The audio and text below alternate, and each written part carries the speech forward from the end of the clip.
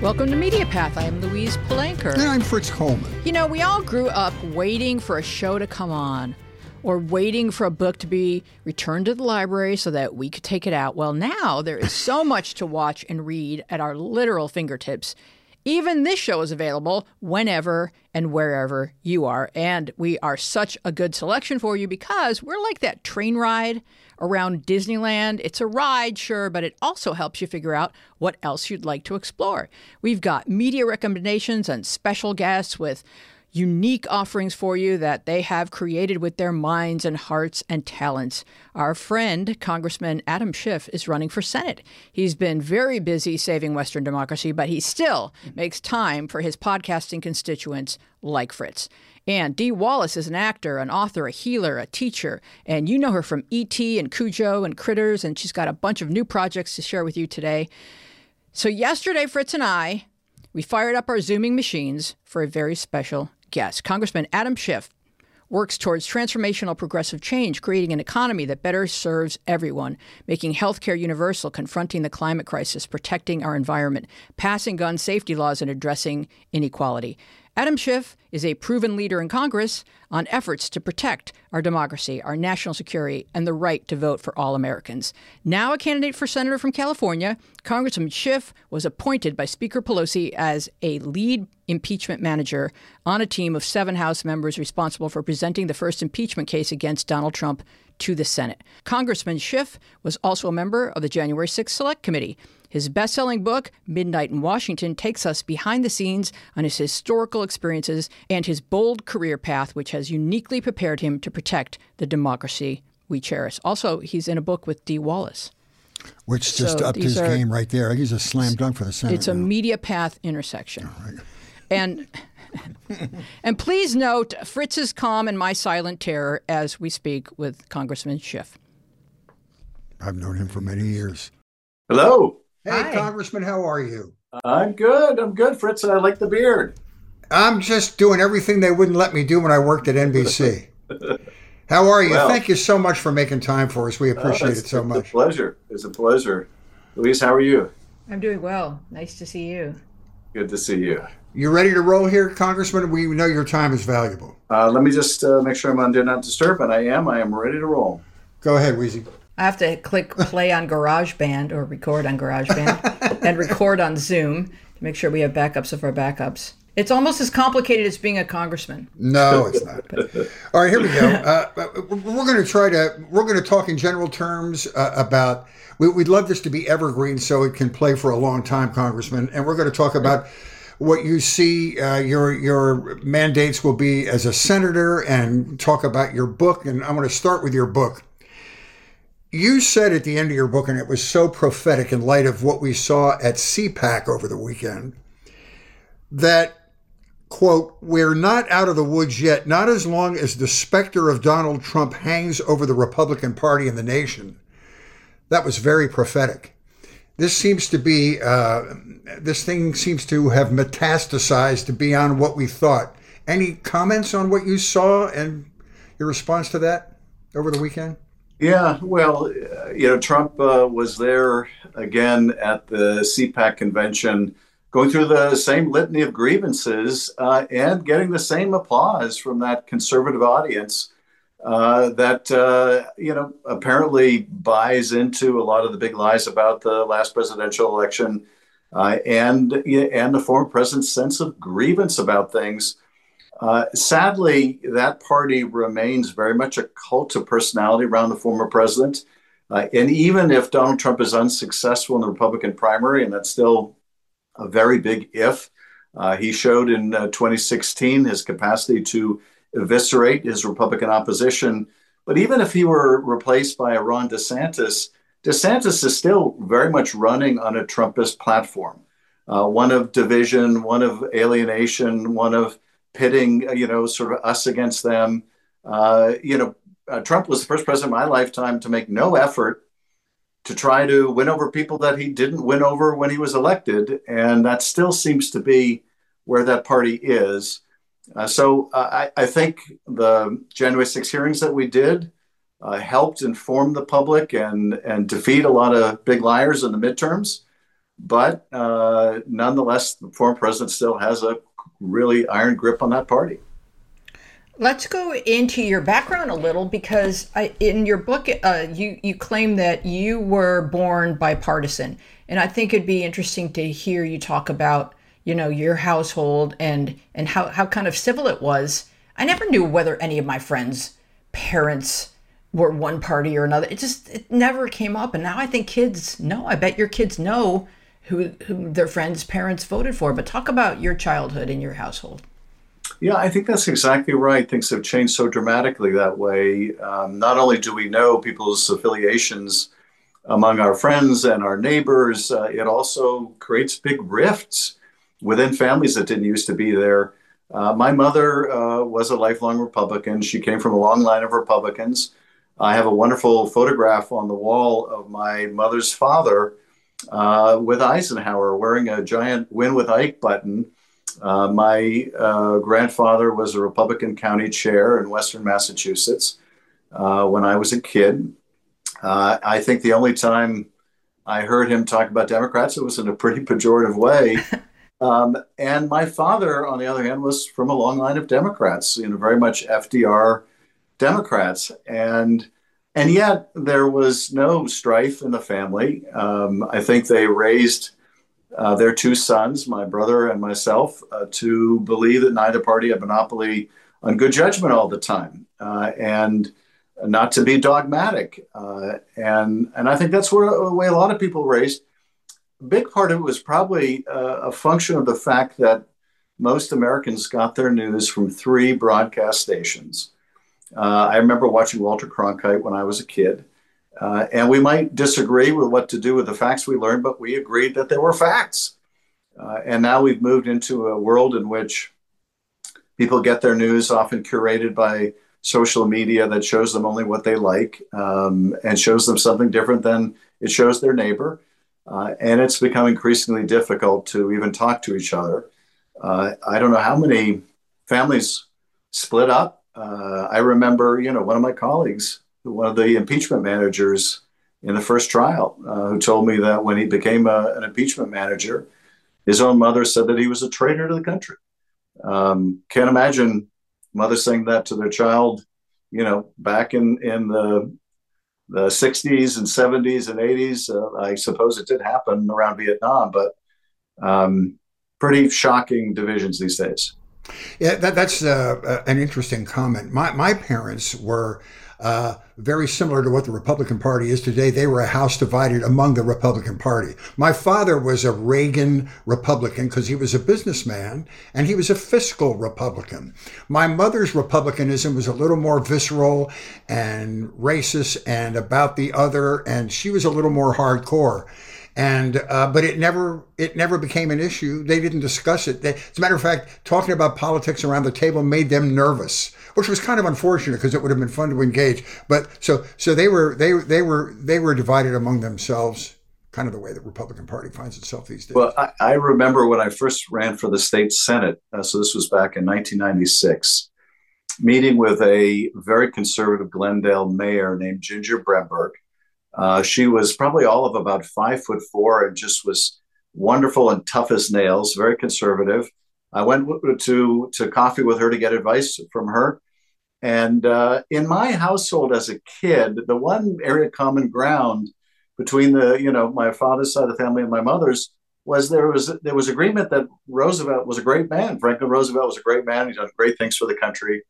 I suppose that spoke to my mother's republicanism as being a pretty moderate kind. But I grew up thinking that everybody agreed on Roosevelt. And I remember having coffee with Ginger, and the primary had just taken place, and a voter had told me that he voted for me, and that he had also voted at one time much earlier in his life, he voted for Franklin Roosevelt. And I thought, wow, that's a wonderful, if very tenuous connection to Franklin Roosevelt, that someone in the same lifetime had voted for me that had voted for him. And I remember Ginger telling me I wouldn't tell that story in Glendale. There are a lot of people in Glendale who are still pissed off at the Roosevelts. who believed the Roosevelts were traitors to their class. And that was my first inkling that, oh, I guess there's still some pretty profound disagreements, even over Franklin Roosevelt. Wow. But the guy saved the country. I mean, you get so locked into your tunnel vision partisan identity that the guy saved the country a couple of different ways. Let me ask you this, because you're running for Senate, so your responsibilities and your concentration becomes statewide as opposed to local. I mean, you have many passionate things about what made you a successful congressman, like environmental issues, gun issues. And I have the feeling that because of all the other cacophony of political problems that we have now and all the darkness, that our attention's been diverted away from these very important areas like the environment. I mean, we don't need any more evidence of climate change, especially here in the state of California. And the gun issue gets worse every day. Is there a way, or do you see a time in the next several years when we can divert some of our political energy and our concentration back on these sorely needed issues? Because it seems like we're forgetting the really important stuff in the midst of all this noise. I think there is a way, and we just have to make a way to get it done. Because you're right, the problem with our climate is just getting worse. I never would have imagined that there would be people sledding in the La Crescenta part of my district. Oh my God! And yet we see worse and worse fire seasons, and worse flooding, and worse mudslides, and it's just continuing. And of course, on the gun issue, just the horrendous multiplication of these incidents of mass shootings every week, sometimes every day. And we don't have to live this way. And vis-a-vis the planet, we can't afford to live this way. I'm very proud we made a very massive investment in attacking climate change and the Inflation Reduction Act, the most substantial in our history. But it has to be just the beginning, because alone it will not be enough. And if we're going to hand off a planet that's habitable to our kids and grandkids, we are really going to have to invest in the kind of science and technological solutions to wean ourselves off of fossil fuels. There has to be a way of getting this done, and there has to be a way of depoliticizing it such that Republicans can accept the science and the fact, and not feel that if they do, there's no home for them in the Republican Party. The same is true and even more pronounced when it comes to guns. The good news and bad news on guns is first I'll start with the bad news, and that is the Republican Party really has not moved much on guns. And you could see this when about a year or two ago, when there was that horrible shooting in Buffalo, New York, the Republican member who represented the adjacent area announced that he could no longer in good conscience oppose an assault weapons ban. Well, it was only days later that this Republican member of Congress was forced to announce that he would not seek re-election, because it had been made abundantly clear to him by the local party that they would defeat him for the audacity of supporting something which had once become law, which saved a lot of lives and could again become law, but is such a heresy in today's GOP. The good news is on the other side of the aisle, Democrats who used to run away from this issue are running towards it. Democrats in purplish districts throughout the country are running to do something about this, and they view the issue as something not only they can survive, but also they can campaign on, and it will be a benefit with voters, not a liability. So we made progress on one side of the aisle. We have not made much progress on the other, and we're going to have to figure out a way. We just can't live this way. Finally, what I would say in terms of the difference between representing a House district, one of, over 50 in California versus the whole state, is, the broad issues are the same in the sense of guns and the planet. The local issues, though, are very different. And one of the things that I'm really enjoying about the Senate campaign is getting out to other parts of the state, learning the unique challenges in different parts of the state, and how I could help in solving these issues in other parts of the state. And to give you just one illustration, I was in the Central Valley last week in Fresno. And while I expected to hear a lot about agriculture and water and I did. I also learned that there are tens of thousands, if not hundreds of thousands, of families in the Central Valley that cannot drink the water out of their tap because the aquifers are so depleted. Chemicals leach into their water supply. They have to have water trucked in every week or every month. We've had this discussion. I just want to add to exactly what you said. We've had this discussion among those of us in the weather business that forget the drought. I think that water in the state of California is going to become a huge political issue. The compartmentalizing of who gets Colorado River runoff, who gets the Intermountain West runoff, what we do about the Central Valley and the projects they've got underway up there. I think that's going to be, and you know this better than I do, a huge political issue, even post-drought, that we're going to have to deal with. Oh, it is, absolutely. But the facet of it, though, that I think doesn't get the attention in this debate over whether farmers are going to get more of the water or consumers in Southern California are going to get more of the water, is that today there are thousands and thousands of people that can't drink the water out of their tap, that have air quality that is among the worst in the nation, that don't have access to broadband. This is true in many parts of California. We think of that as being true maybe in the Rust Belt or maybe in the Appalachian region. We don't think about it being true in California, and yet it is. And this is why it's so important, I think, for people running for statewide office to get out and make sure they understand the issues in different parts of the state so that I can help meet the needs of people in every part of the state.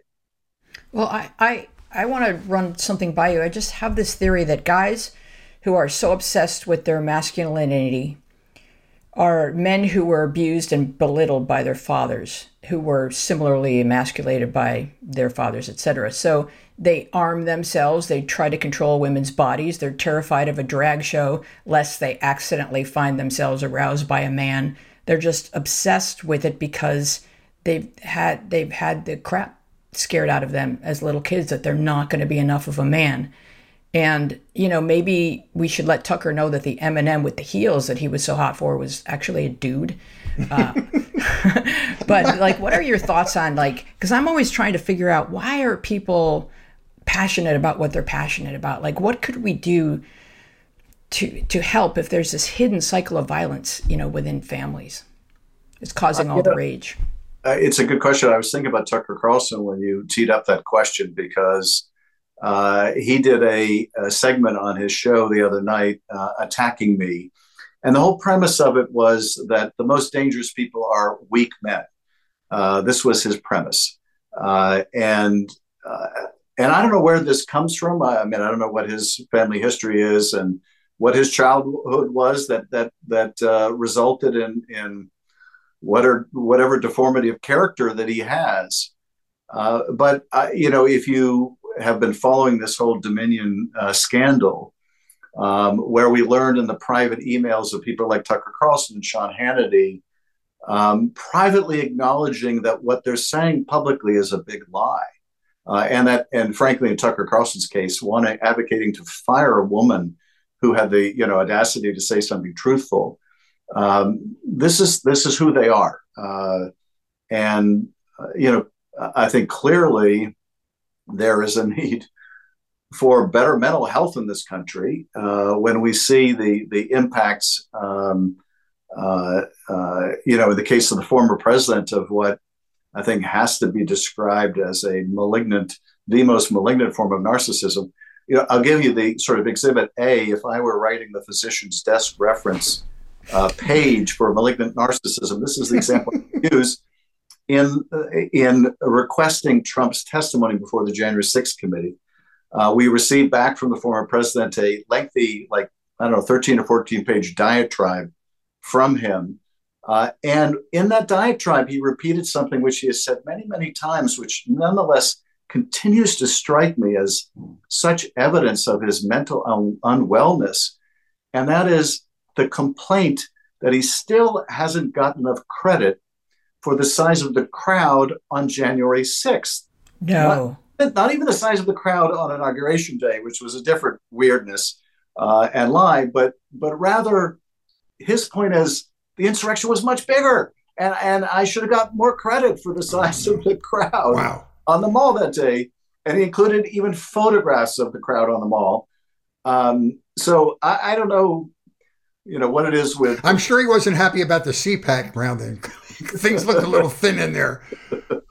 Man. I'm sure you're right. He'll enhance that with a Sharpie. Going back to the Fox thing, do you think there should be accountability for the higher ups at Fox, or what would be the end game of this? Because the problem is that the audience that needs to hear this accountability, it needs to hear the text from the Dominion suit, aren't going to listen to it because they're listening to other forms of media. So it'll be kind of on deaf ears, the same battle you had to fight with the 1-6 hearings, which were brilliantly executed, but we were all not sure that the right people were hearing this information. So what do you think is going to happen at the top of Fox, if anything? Yeah, no, it's a great question. And you're absolutely right. People who live in Fox world are not going to even learn about this scandal because Fox is not going to cover it. Or if they do cover it, they're going to ridicule it and present it in a false light. I had an interesting conversation with a former board colleague of Murdoch's early on in the Ukraine war, when American companies, to their credit, were leaving Ukraine. And it was hurting their bottom line, but they were doing the right thing. And yet Fox, in its most valuable hour, its primetime hour with Tucker Carlson, was continuing to broadcast Kremlin talking points, that Ukraine was somehow not a real country and that we should back Russia because they had the oil. This is what Tucker Carlson was pushing out. And I asked this former board member, not a board member on Fox, but on another entity, what is it with Murdoch? How can he do this? Does he not care anything about the country? Does he not care anything about democracy? Is it really just about the money? And his answer was, yes, I know him. Yes, I serve with him on a board. And yes, it's just about the money. And indeed, this is what Murdoch admitted in that deposition. Yeah. And if it's true, as it is, that the only thing that matters to him and the executives and the hosts on Fox is the money, then the only way of attacking it is attacking the money. Mm-hmm. And this is why the outcome of this Dominion litigation is so important, because if they're held liable for their lies, it may be the only thing that can be done. I'm often asked, why don't we impose a fairness doctrine like we used to have, where TV stations have to broadcast both points of view? That worked when people were getting their news from 3 broadcast stations. And because the public owned the airwaves, we could impose a requirement they be fair if they want to use the public resource, the public airwaves. But if you can call it news, what's delivered on Fox is delivered via a private pipeline, cable, and we don't have that same capacity to insist on it being at all or in any way, shape, or form fair. And so it isn't. And so perhaps the only way to go after it is by going after the money when they knowingly and maliciously lie, as they were about the election. Will we ever, it's been a long slog for Democrats in terms of accountability. So, you know a ton more than we do about any of this stuff. Will we ever know the extent to which Trump and House and Senate members are conspiring with Russia and other adversaries? I'm not sure we will know completely this story. I think, although I would say, I think that perhaps the biggest story with Trump and Russia was out in the open. And like so many things with the Trump administration, what was out in the opening was as damning as anything we could imagine in private. And I say that because Trump, during the 2016 campaign, was telling the public he had no business dealings with Russia. That was a big lie. But we wouldn't learn it was a big lie until he was already president of the United States. And it was discovered that during the campaign, while he was telling the country that, in fact, he was trying to consummate what would have been the most lucrative deal of his life, that is a Moscow Trump Tower, that would have made him hundreds of millions of dollars, and for which he was seeking the help of the Kremlin. His personal lawyer, Michael Cohen, then working for him, was literally on the phone with the Kremlin trying to get the help of Putin and the regime to build that tower. And when this was discovered and Trump is confronted with it on the White House grounds, his hair unnaturally unmoved by the Marine One rotor. And he's asked, what about that? You were lying to the country about your business dealings with Russia. his answer, as often with Trump, was very revealing, in large part because I don't think he realized how damning it was. But his answer was, I might have lost the election. Why should I miss out on all those opportunities? Oh, Lord. And so what he was telling us, and I think the same was true when he was president, is that, look, I stood to make a lot of money. I would be a fool to It's the Rupert Murdoch defense. It is. It's all about money. It's green. A fool to criticize Putin, or he would be a fool to do anything that would diminish his chances of all that money.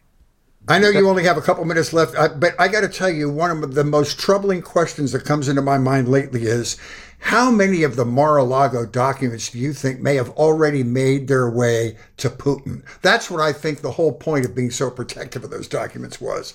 Could be a foolish thought on my part, but I couldn't help but think that the whole time, and why he's so protecting returning them now, because those that are missing might be in Moscow right now. And he'd like to let his food taster go.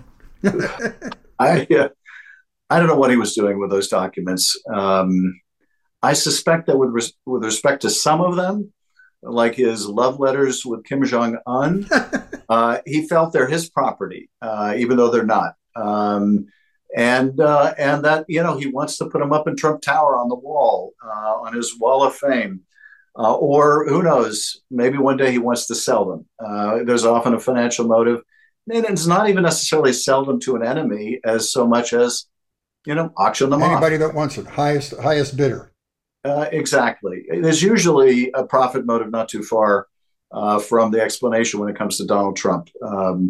But the more serious thing is that these documents are floating around a public place like Mar-a-Lago, and the president and his lawyers appear to have been lying about it and withholding them, even when they're asked for them, something that comes very close, if not crosses the legal line of obstruction of justice. And I hope that the Attorney General will do what he promised, which is follow the evidence where it leads and apply one rule of law, whether you're the former president of the United States or an ordinary citizen.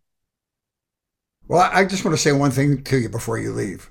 You know that I'm a big fan and have been for a long time, but nobody has given us more hope and more pride than you as an impeachment prosecutor, and as the way you and your cohorts conducted yourselves during the January 6th meetings. I don't think there's anybody that could be more qualified to be a senator for our state, and I wish you luck in your campaign. Congressman, thanks for talking with us. Thank you very much. Really appreciate those kind words, and so wonderful to join you again. No problem, man. Wait till you see the new Ice House. The new Ice House is unbelievable. Oh, I can't wait to see it. It's great. and MediaPath is officially endorsing Adam Schiff for Senate, and Fritz is available to help you with fundraisers and whatever you need. We're there for you. We want to help. Thank you very, very much. In fact, Fritz, I was just talking about you the other day with another weatherman I happened to meet, and referring to your wonderful line about being a weatherman in LA where there's no weather. Right. I made a 40-year career out of it, and I'm really proud of it. Hey, be well. Thank you so much, Congressman. Thank you. You take care now. Bye-bye. Thank you. Take care. Bye-bye. Yeah, so that happened. And now we have recommendations. Read Adam's book, Midnight in Washington. He is such a compelling writer, and he's so funny. You're going to love it. He's a very warm and amusing person. He really is. I've done fundraisers with him, and he warms the audience up for like 10 minutes with all these great Washington jokes. He's very, very amusing. So Adam Schiff is your warm-up guy. He's my warm-up guy. I like that. So what have you been watching this week? All right, this is an interesting movie. This is maybe one of the loveliest films ever made about a father-daughter relationship. It's called Aftersun. It's streaming now on a couple of platforms. Divorced dad Calum and his 10-year-old daughter Sophie are on a tropical vacation. There is no real plot. And it takes until the very end of the movie for there to be resolution. But if you wait, you'll love it. This is a character study of a divorced dad intent on a great bonding experience with his daughter. And the daughter's growing up and becoming her own person while worshiping her father and so happy to be spending this limited time with him. The film clicks through every seemingly mundane scene of every day of the vacation And they're recording chunks of their days on a camcorder, which becomes pivotal later. The thread wanders through the film that isn't instantly explained, and that is that the dad seems to suffer with occasional bouts of depression and melancholy. We're never really sure why. Maybe his divorce from Sophie's mom, maybe outside pressures, work-related pressures. We're not sure. There are hints that he's on a course of self-healing, too. He does Tai Chi. He reads a lot of self-help books, which are laying around the hotel room that you see. And Sophie, the intuitive young lady that she is aware that something must be stirring in the soul of her dad. You spend most of the film waiting for some other shoe to drop. And it doesn't until the end when we realize that this whole film is Sophie 20 years later looking at the camcorder video and remembering this all too infrequent time she spent with her dad. If you're a divorced parent, if you have a daughter, this film will break your heart. Again, the most real and profound look at a relationship between a father and daughter I've ever seen. Dad Caleb is played by Paul Mescal. The daughter Sophie is played by first-time actor Frankie Corey. And I'm here to tell you, this woman's going to be a star. You can't take your eyes off her during the film. It's called Aftersun.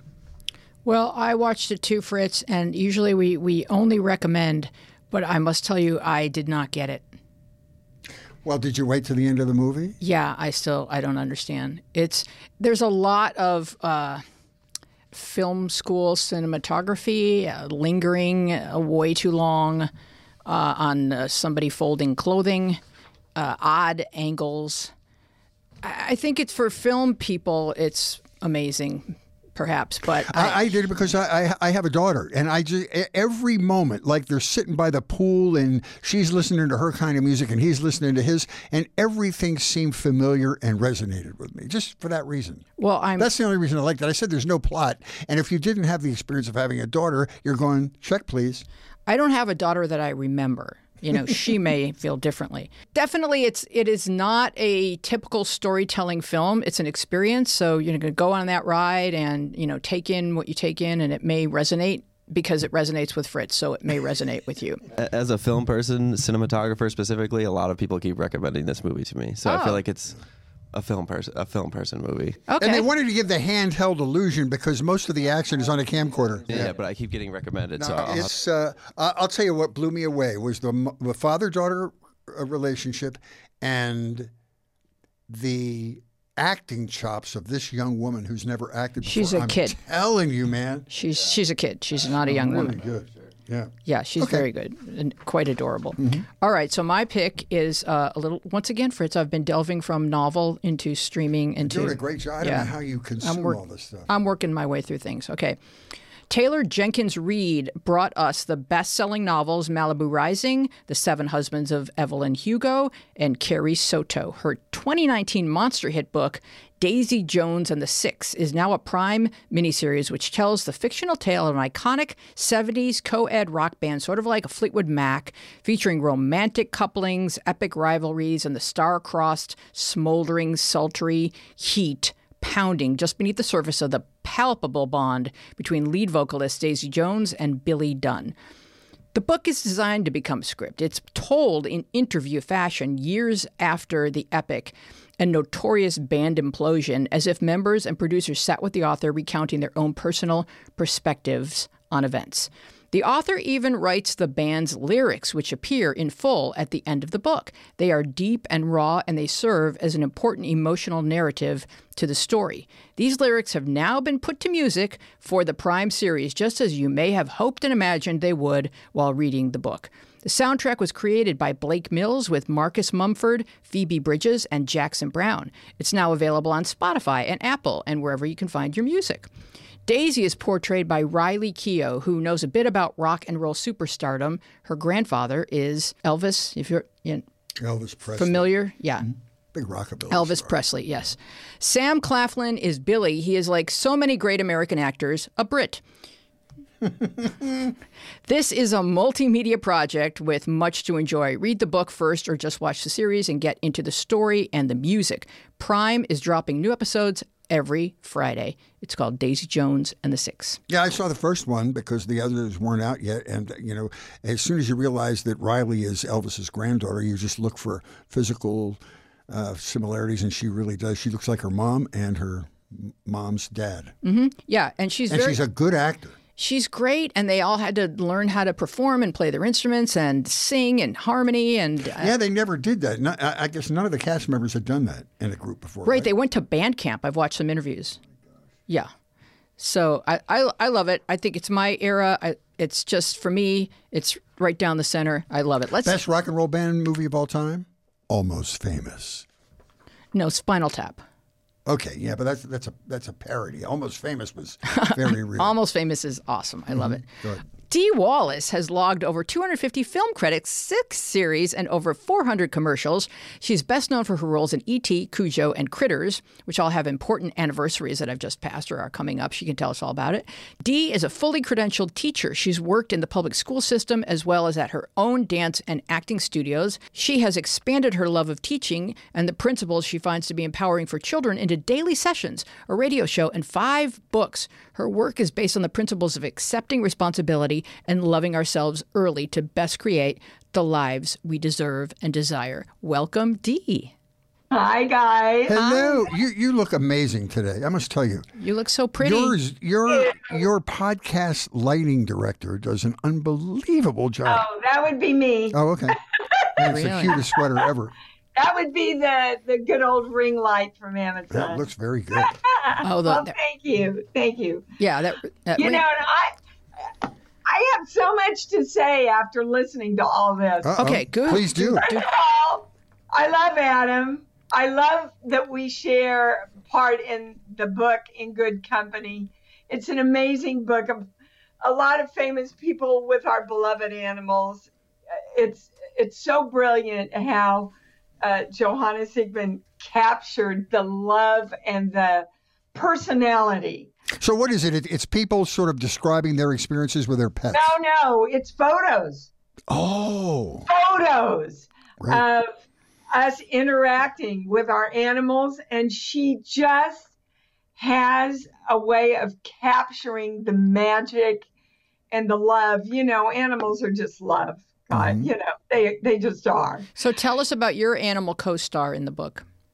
My Freedom. She's a rescue. Her name was Marguerite. When I found her, I went, oh no, this will never do. So I said, come on, I'm going to give you your Freedom. And I went, oh, what a beautiful name, Freedom. Ooh. So that's who she is. She's my soulmate. I haven't gone to the bathroom by myself in 6 years. Wow. Okay. And I love Adam. Aside from that, I love you, and I love what you stand for, and I love the fact that in different ways we are both working toward the same thing through my energy work, and I teach people really to take responsibility for creating their own lives, and that begins with self-love. I think his soul and your soul exist in the same zip code. It's just making people's lives better. Thank you. When I see him, I'm drawn to his light. And I so appreciate the work that he's done in keeping our Congress truthful and in integrity. And my hope and desire is that the entire world moves into that, and especially respect. I don't care if you agree with the president or disagree with the president. There is a world that I grew up in where, I'm getting all kerfluffed here. That's okay. Where my mother taught me to read. Absolutely, to speak my truth, always, but to always have respect and allow other people to speak their truth. I was going to show the State of the Union to my granddaughter, and I felt like I had to cut segments of it because I would never teach my children to disrespect someone who is standing up and speaking in the place of authority, like happened during that. Yeah, we're in a different era. That bugs me too. It really makes me That's uncomfortable. not okay. No, it's not a wrestling match, and you're not the person speaking. So respect. I agree. Well, That's too bad. How old's your granddaughter? 10. Okay, well, that's too bad you couldn't share that with her. Well, I did share parts of it with her, but not the part that got all disrespectful and yelling. And, I just want us all to ask ourselves, what are we teaching our children? And what are we allowing that to do to our own presence and energy? Let me also pose this question. A lot of the folks that are on the right side of things, their kids are involved in organized sports, and their kids are taught to respect the outcome of the game, to walk to the center of the field and shake the hand of the opposing team. Good point. How are they allowing this? How are they demanding that the How are we allowing this? How are we allowing? Are we as a nation? And look, this is a nation for the people, by the people, of the people. We have to step forward now and discourage people who will not respect the principles this country is based on to serve in our Congress. And I know I'm going to get a lot of flack about this. Oh, don't worry about it. And I don't care. No, good for you. Well said. I don't care. We all have to just start speaking up. On a brighter note, you want to talk about Fatal Attraction? Yes, I do, but I want to add to Wheezy, because Wheezy made a great point, a great metaphor, which is kids going to... Also, just whatever kids have to put up with at school because their parents are nuts, and they must have to really deflect a lot of criticism and teasing, depending on how old they are, in whatever school they're in. I bet they have to, they have to bear the brunt of their parents' weirdness at school. I just don't know. Probably depends on what state, what school you're in. There's a lot of places in the country where everyone is a Trumper, and there's Trump signs on all the lawns and all that. And okay, if you think that he reflects your values, but like Dee said, we have to respect one another. We have to practice civility. This is how our nation was founded, not on only tell me the news that I want to hear. I've been listening to all these lies. I would like more lies, please. That's not healthy. That's a toxic diet. And I think one of the great challenges too is that we all have to get a lot more educated. Absolutely, that's the problem right there. Spoken by a former teacher. No, you're 100% right. And you can't do that if you're only listening to a news outlet that's business model is to lie to you. And you can't do that if you ban books. Of course. Yeah, crazy. I can't know. even believe the guy you're thinking about will not be president of the United States. He's too radical. So don't think about it. It won't happen. I don't give anything that I don't want. I don't give any energy to. Good. Because whatever you focus on and give your energy to expands. Oh, that's interesting. Yeah. Well, it's like giving oxygen to a fire. That's right. Exactly. So we have to be very clear about what we want, focus only on that, and feel a lot of love around it. All right, you brought up Fatal Attraction. I want to tell you that I was anxious to see your opinion of this and how they stretched it out, because this was, and maybe it's my bad experience in relationships, one of the most horrible movies I've ever, it was not horrible, a great movie, but scary. And thinking, oh my God, that girl's nuts. So did they keep the main storyline and stretch it out over several episodes? Is it similar to the plot of the first one? Very similar. Very similar. They do depart from it in a couple of places. I play the neighbor. Oh. So you weren't blindly raging? I can't tell you. I can't tell you what happened to somebody about it. Okay. But working with Lizzie Kaplan was one of the great joys of my career. She stars in it. And I don't know, she walked on, Fritz, it's it's challenging sometimes for a guest star. All the regulars have been together, they and the cast and the crew and everybody, they know each other. And then you walk on, and I appear in 3 separate episodes. And the minute I walked on that set, she came over, she put her hands on my shoulder, and she said, Steve Wallace, I just love you. I love your work. I love everything about you, and gave me a big hug. Well, that took the tension out of you being there amongst the strangers, right? That's pretty cool. Oh, my gosh. You have, and, you know, Angie Dickinson did that for me and stood up for me. My first guest star role ever when I played on Police Women. And I have tried to do that on all my sets that I have starred on, to make the day players and everybody really welcome and feel a part of it, because it helps the whole, you know, it helps everybody create the best. I'll tell you, if you'll permit me, I'll tell you a similar story, but not the magnitude of yours.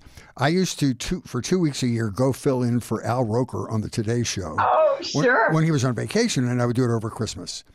And the first time I did it, I was scared to death. I mean, it's the Today Show, this iconic show. And I went on there, and Katie Couric came up and introduced herself to me. And I mean, for a half hour, this woman walked me around the office, introduced me to everybody. She was so warm and accepting, and just took all the tension out of the experience. Yeah. And I began to see her value on the show, because Bryant Gumbel, who might be one of the most brilliant broadcasters in the history of broadcasting, is not a warm, fuzzy cat. When he's on this set, he's concentrating, and he doesn't care if I'm comfortable or not. But she just made that experience so lovely. So it was very similar to what you had. Really meant. I never forgot her for that. Yeah, that's beautiful. Yeah, It makes a huge difference.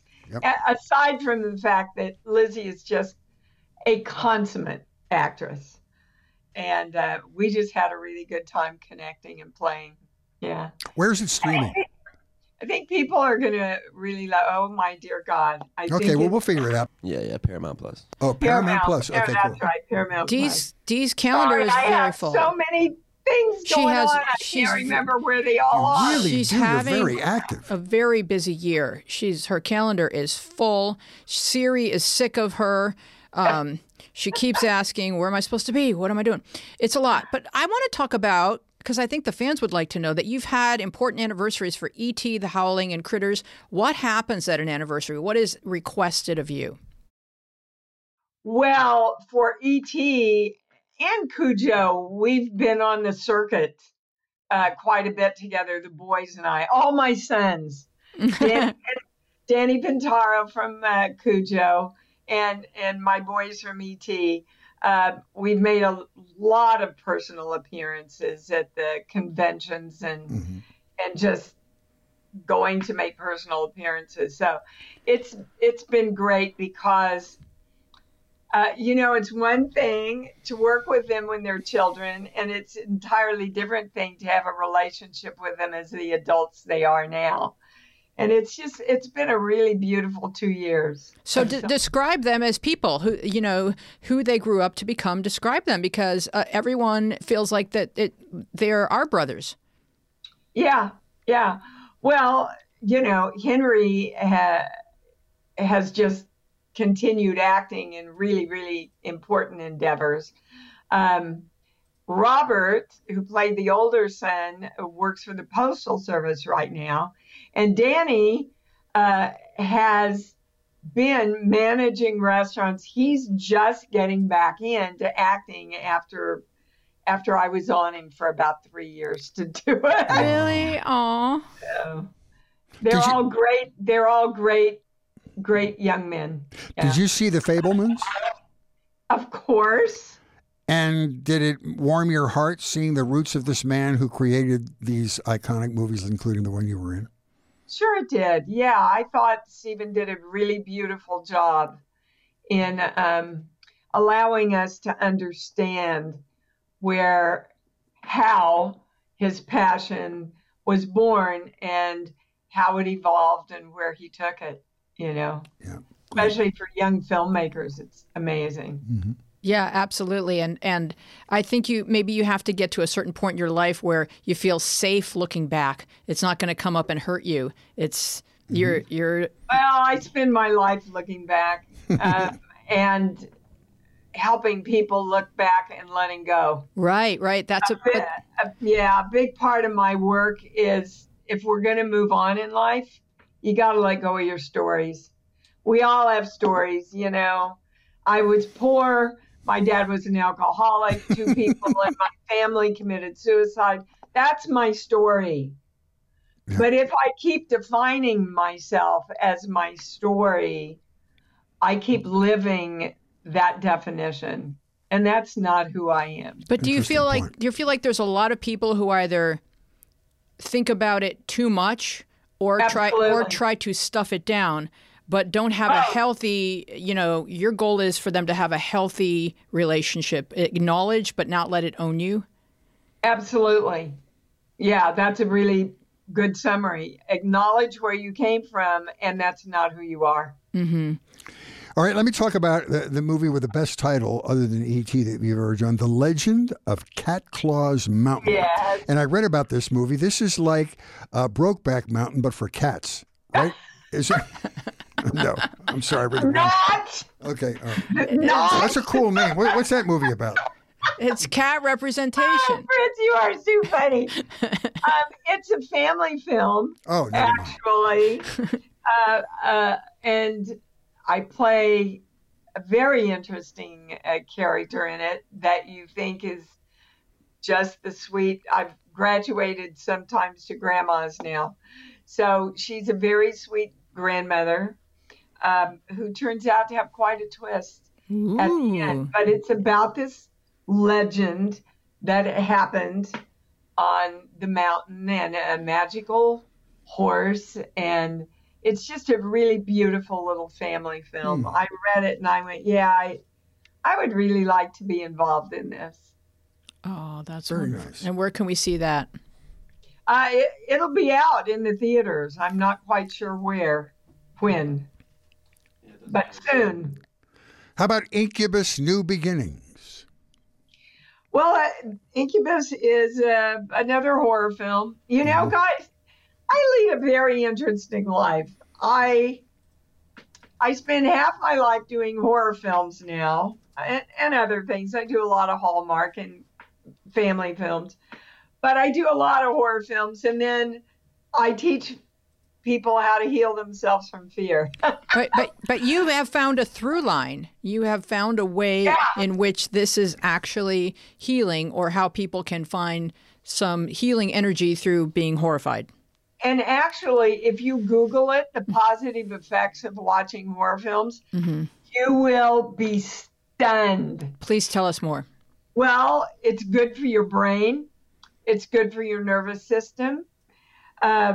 That's why every Disney movie has an evil character in it, because it gives a child the opportunity to work through their fears in a safe environment. Okay. Well, what do you think we're doing when we go see a film like Cujo? We never want to really be in that situation, but we love to go on the ride and handle it within the confines of a safe 4 walls.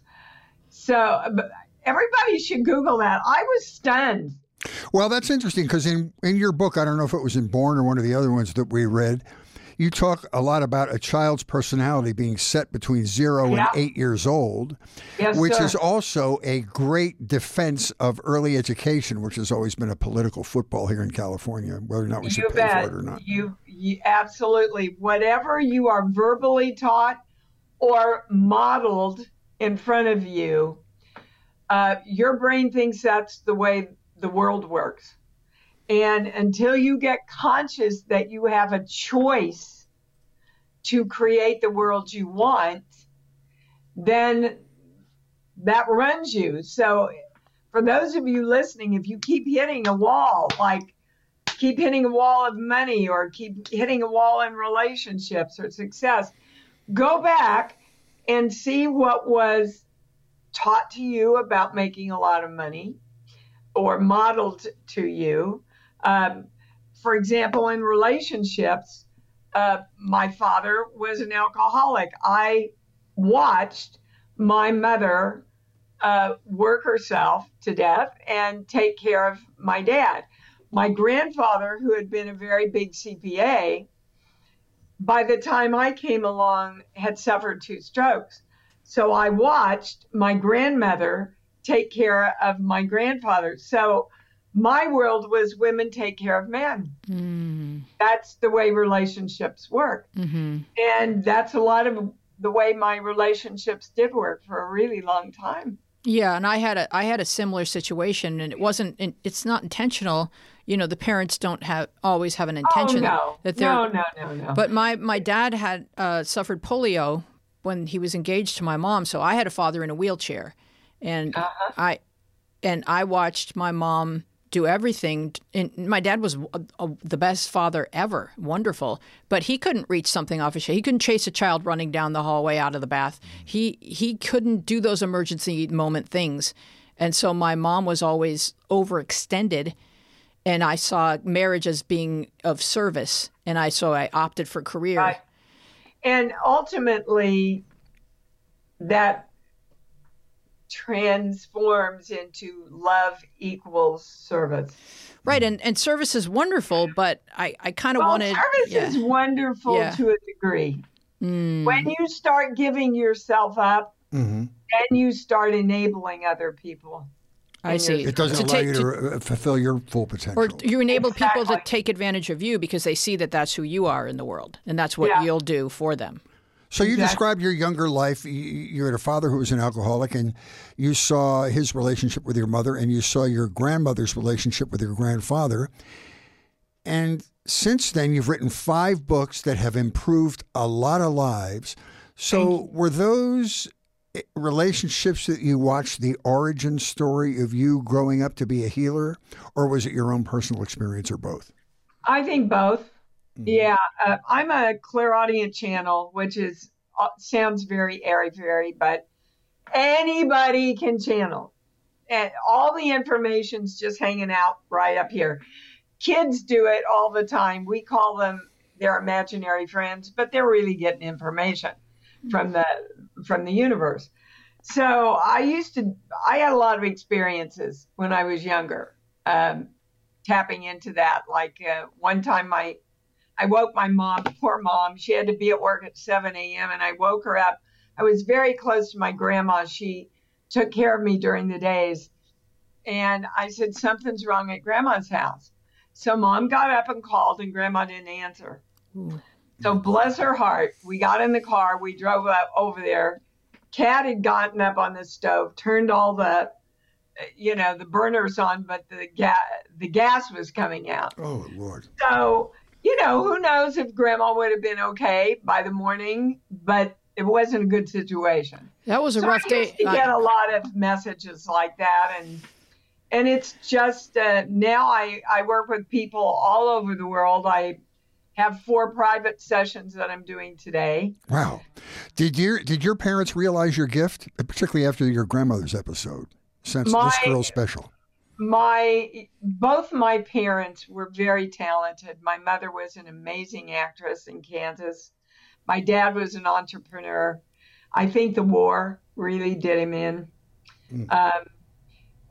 And yes, they would always say that I came in to be the bright light. Oh, wow. Well, in the family. Yeah. Pretty cool. Well, as a matter of fact, that's one of my books called Bright Light. Yeah. Well, I want to talk about your latest book, Born Before It's Too Late. It's Born, Giving Birth to a New You. And if any of these topics have piqued your interest about Dee's thoughts about all these, they're all extremely interesting. She has one catchphrase that we could all live by, and that is, it's about accepting your own magnificence, which I just love.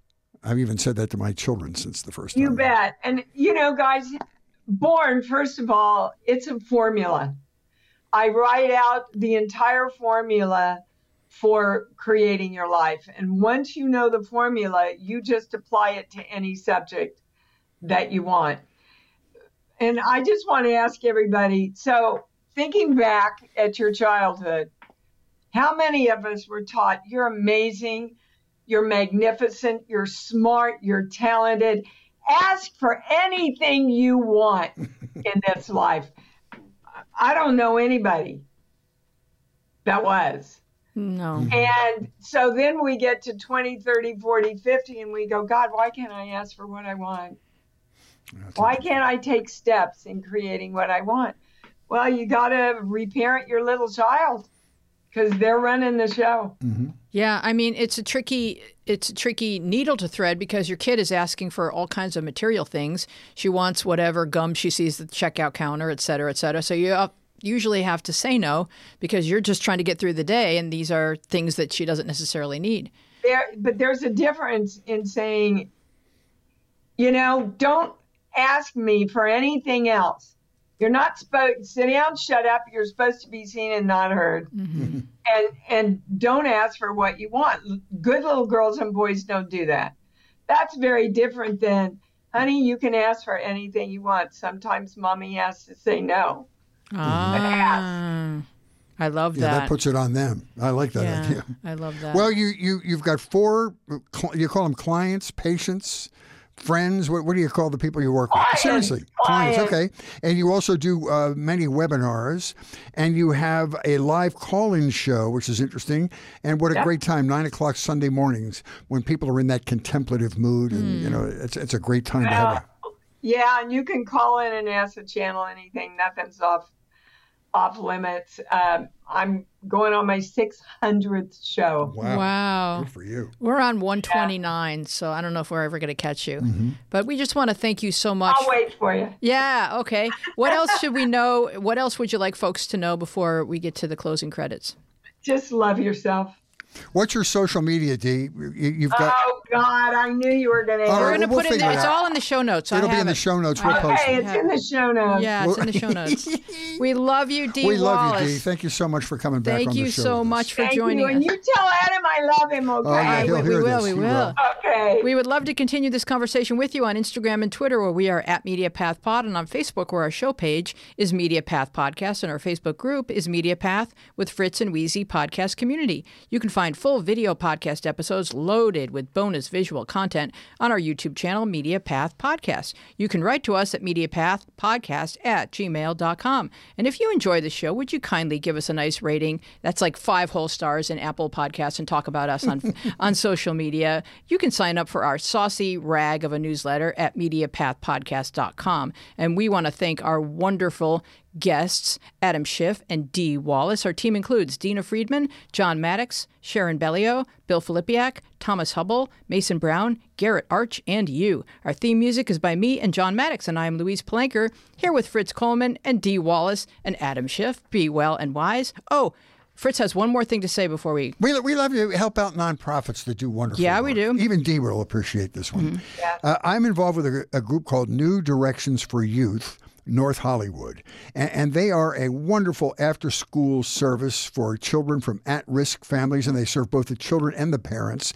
They have programs like juvenile reentry after incarceration. They have counseling services that provide recovery into a productive life. They have the after-school program that provides a safe space for homework and play, and filling in the gap of food insecurity. One of the biggest problems that at-risk families have is they either can't afford, or 2 parents are working, they're not around to feed their children breakfast, so they give them some protein in the afternoon when they need it. They do a wonderful job. And they're having a fundraising fashion show on Sunday, May 7th at Macy's Topanga at 9 o'clock, and you can see some fashions and maybe pick out something you think would look good on you or a loved one and come and support the organization. Thank you for letting me talk about it. And there's going to be brunch. There'll be brunch. You promised me brunch. Yeah. Be well and wise, and we will see you along the media path. Hey, Dee, excellent job. All right, don't leave. We're going to take our picture with you. Thomas will tell you when to smile. We're going to stand by. Okay.